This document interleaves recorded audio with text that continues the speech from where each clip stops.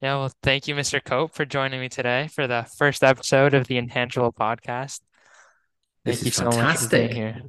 It's Yeah, my pleasure. Yes, let's could do you it. could you just talk a little bit about yourself and I mean jazz, but not jazz.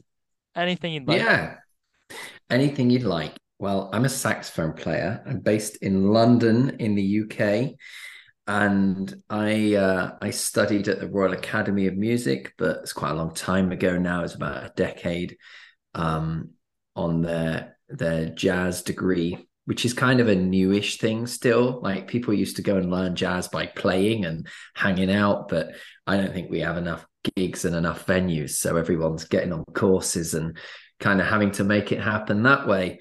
And I realized on one gig that talking to the audience was at least as much fun as playing. And so I wanted to make an outlet for where I could connect with other musicians and create more time together where we were hanging out. But basically, it was online. So a podcast was perfect. So I've been running the jazz podcast for 5.5 years, Yeah. 191 episodes. Wow. And just like what we're here to talk about, documenting the scene, figuring out what people are Mm. up to, making a kind of a record of what jazz is like in the early 21st century. What gigs are people doing? What are they playing? So that's what I'm doing. hmm hmm Well, I guess I'll tell you a little about myself and my relation to jazz as well. So, I actually lived in Europe until a few years ago. I lived all over Europe. I lived in Greece, and then actually I moved to Asia, to China, and then I moved to Germany. And the whole time since I was 5 or 6 years old, I'd be playing classical piano, right? Your average scales, Mozart, Beethoven, slowly getting into the classical piano. And I started took the ABRSM exams. So the I don't I think they're related to the Royal School in They some way. are, they Yeah. are, yes. Yeah, so I think I got to grade six of that, I want to say, before I moved to New Jersey. And here, under a great conductor, I got into jazz. The first day I came to New Jersey in middle school in eighth grade, they told me they needed a pianist for the jazz band, and I was like, I have no idea what I'm going to be doing, but sure, I'll try it out. And here we are Great. 4 years later, and it's one of my biggest passions, I'd say. Probably the biggest passion that I have to this day. Yeah. It's fantastic. So are you tempted to try and make a career out of playing Uh, jazz? I don't think I'm good enough. I don't think I'm good enough. I would love to, but think I started a little too late.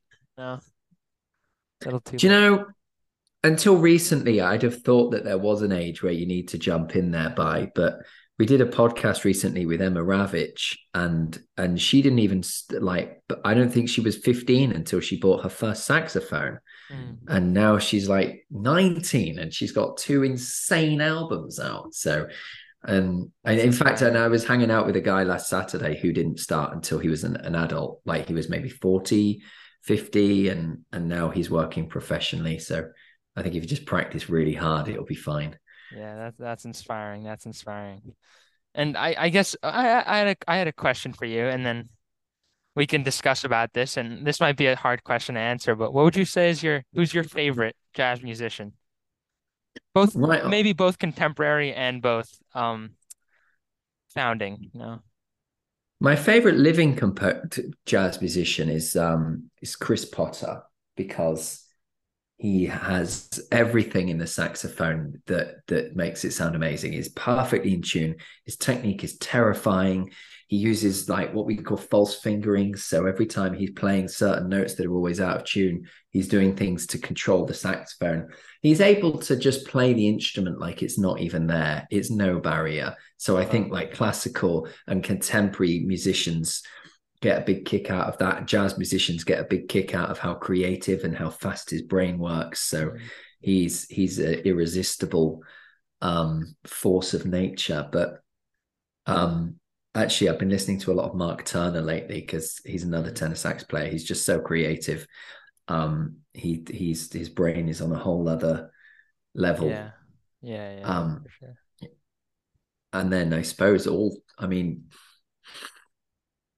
if you went really back old school style, I've always loved Glenn Miller. I love the Glenn Miller big band, and Of also just course. listening, Oscar Peterson. Again, I'm a bit of a Of sucker course. for technique. Yeah. Well, Just I don't know since you're from the UK, I don't know if you probably know him, Reuben Fox. Do you know Reuben Fox? no. So I was just a few weeks ago, I was at Birdland in New York and I was listening to this really great pianist, Emmett Cohen? Hmm. So he has this great YouTube weekly Emmett Cohen called Emmett's Place.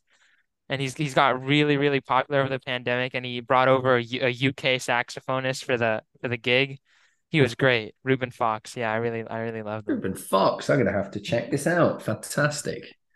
So yeah, I have to agree with you about Oscar Peterson. He's a probably my favorite out there. He's crazy. I like Bill Evans too.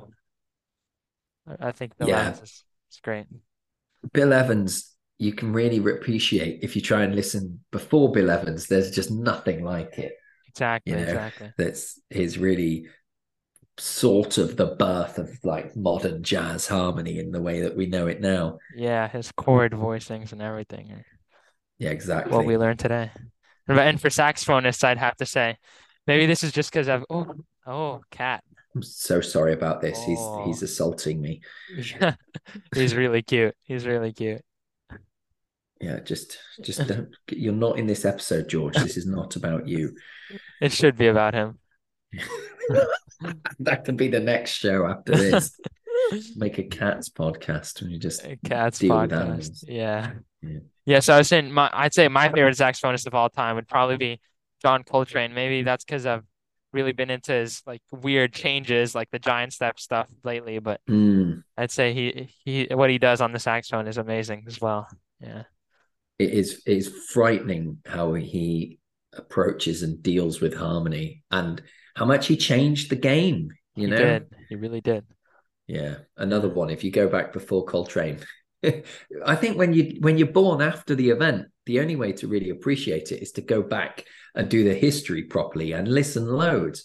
And then you can really appreciate what an impact Coltrane had by Hmm. trying to find anything that you think might sound vaguely like it, like giant steps.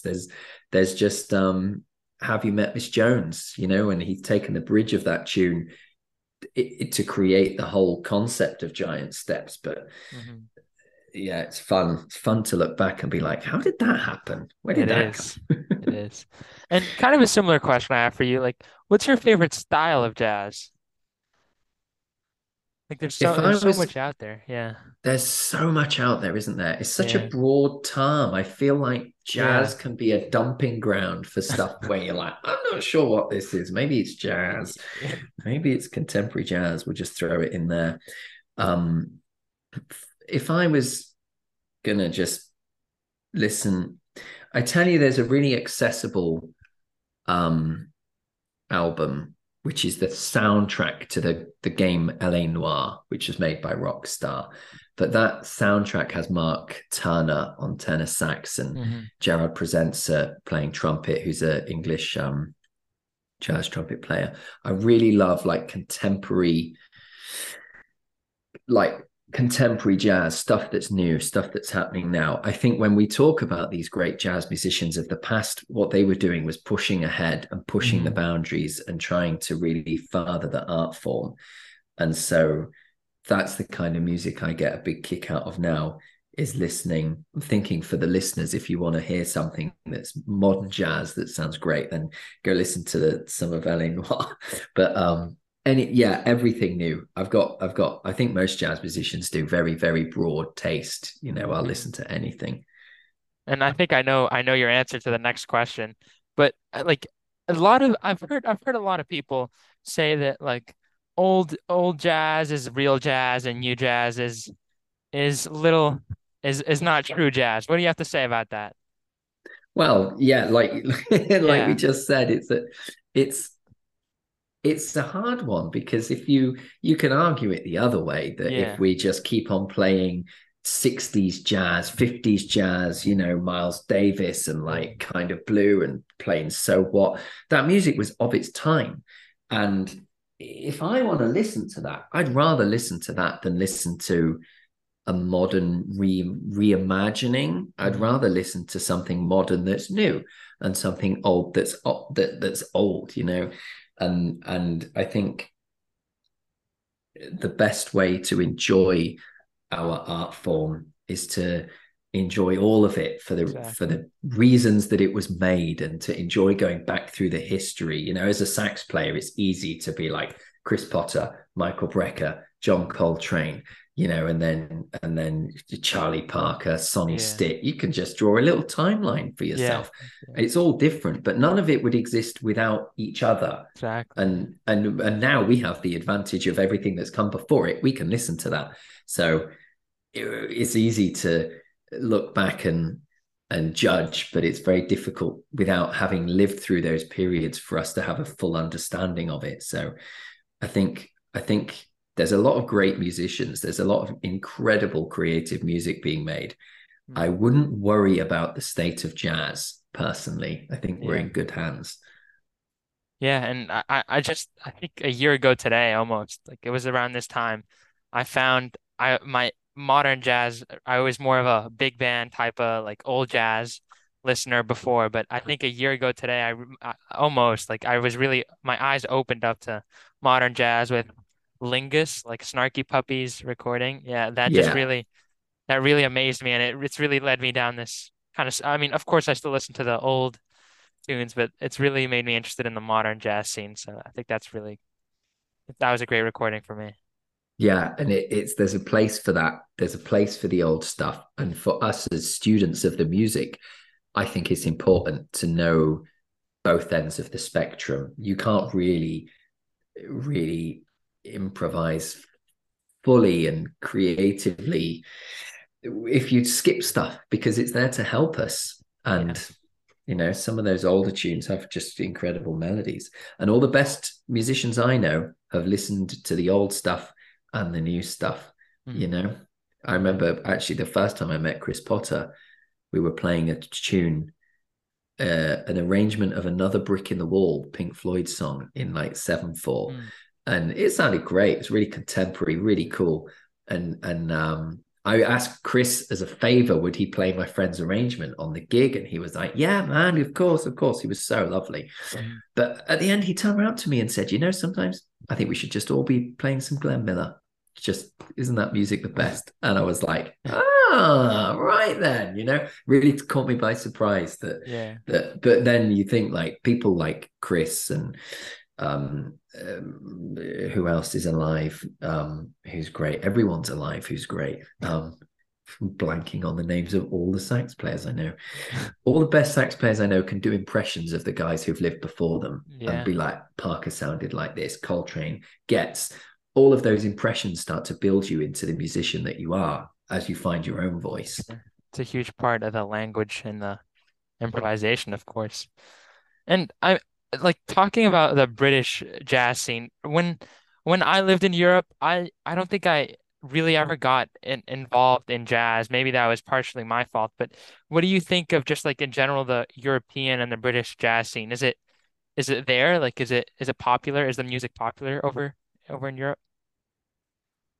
I think about this all the time because we have lots of well attended festivals.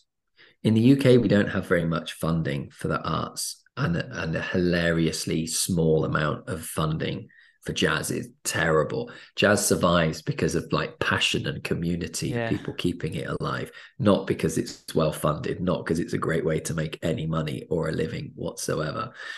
But there's a bit of a divide that nobody wants at the moment, partly because of Brexit, where it's more difficult for British musicians to get into Europe. I've Mm. been into Europe twice this year, and it cost me £500 Ooh. more because I needed work visas.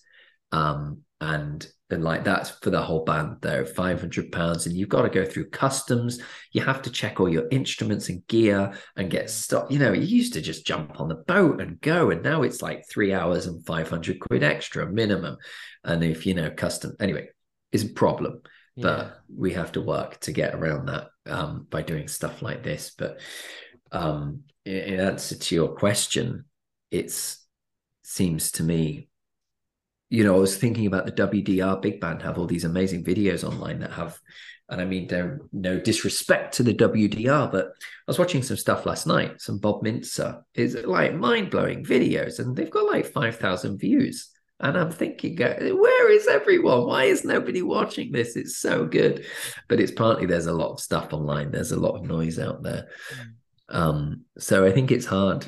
When I see things like that, where I think if the WDR are only getting 5,000 views, then mm, you know it's tough out there. There's a lot of different media vying for people's attention. So I think we have to be mindful that our art form is also entertainment. If people are mm. going to pay for it, we have to give them a reason to Yeah, want to pay for it, a yeah. reason to come back to other gigs, you know. So it's tough out there, but I think there's certainly a loyal audience that are really into our music, and that there always will be if we as musicians can do everything we can to keep ourselves afloat in the Mm. face of pitiful funding. Yeah, yeah. And I guess looking at the other side of the stone, right? Like what do you think we can as musicians or in general, like what do you think should be done to really help preserve this art form? Because like it's a lot it's there's no denying a lot of people say that jazz is a thing of the past, that jazz lived had its time. But I mean I disagree. I know that for sure. But what do you say like we can do to preserve this amazing art form? I think that it's a very broad problem that Mm, we have, essentially to factor in climate change, power cuts, lack of resources, fossil fuels. You know, it's already this year, everyone's talking about in the UK temporary power cuts, power going out for 3 hours at a time to try and make enough supplies. Stuff that's digital only is going to suffer from this mm, as time goes on. Albums that are only on Apple Music, only on Spotify, if the power's off, you can't listen to them.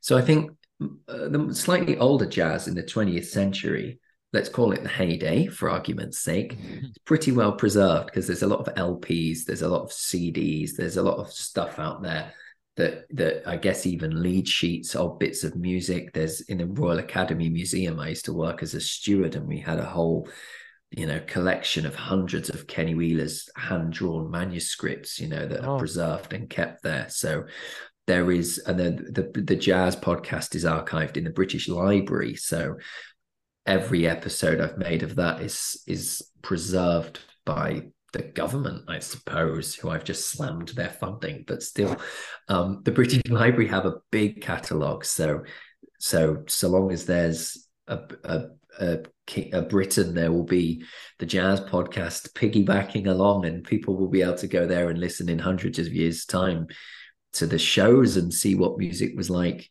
But to preserve it's hard to know when we don't know the future, what's preservable and how to hang on to it. So I think making art and continuing to make art and push the boundaries of our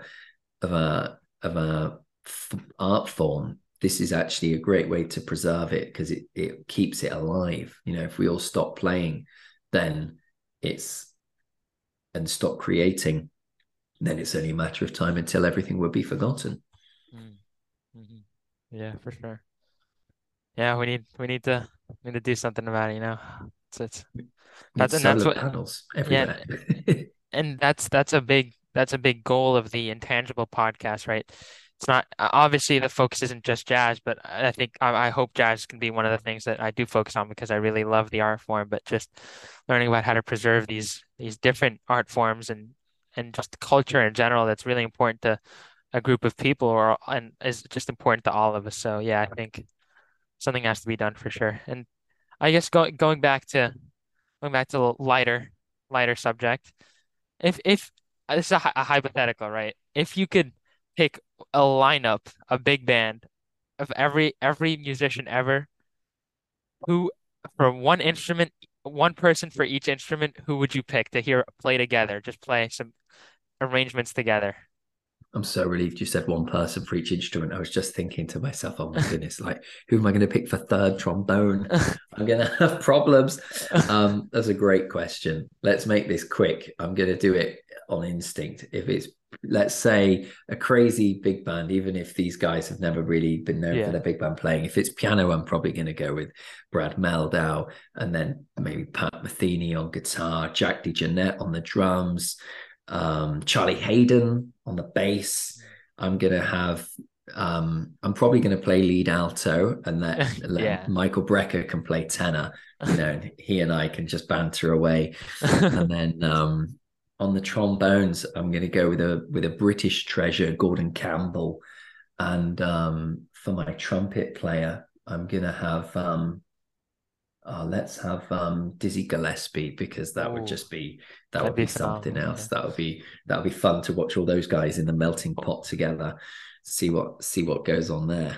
I think Dizzy would have some songs that he'd want you guys to play. Yeah, some hand drawn bits of manuscript that would be worth thousands upon thousands of pounds right now. Yeah. And what about the baritone? Who's playing the baritone? Oh, Jerry Mulligan, Oh yeah. But a classic. you have you heard? This is completely random, just because I said baritone. Have you heard about Leo P? No. Oh, Have you maybe I heard? have. Maybe I He have. plays a baritone like it's an alto saxophone. He's hit some notes that are really up there. You should check him out. I don't know why I just thought of that. Yeah, he's pretty cool. Well, that's what Yeah, draws a lot of people to the tenor, having such a big range. So yeah, if you can control the baritone well enough to do that, then you're onto something. yeah, for sure. Well, thank you for joining us on our first episode of the Intangible podcast. It's great to have you and talk about jazz. Nicholas, I have loved every second. Thank you so much. Thank you. I've loved it too. Yeah, thank you so much.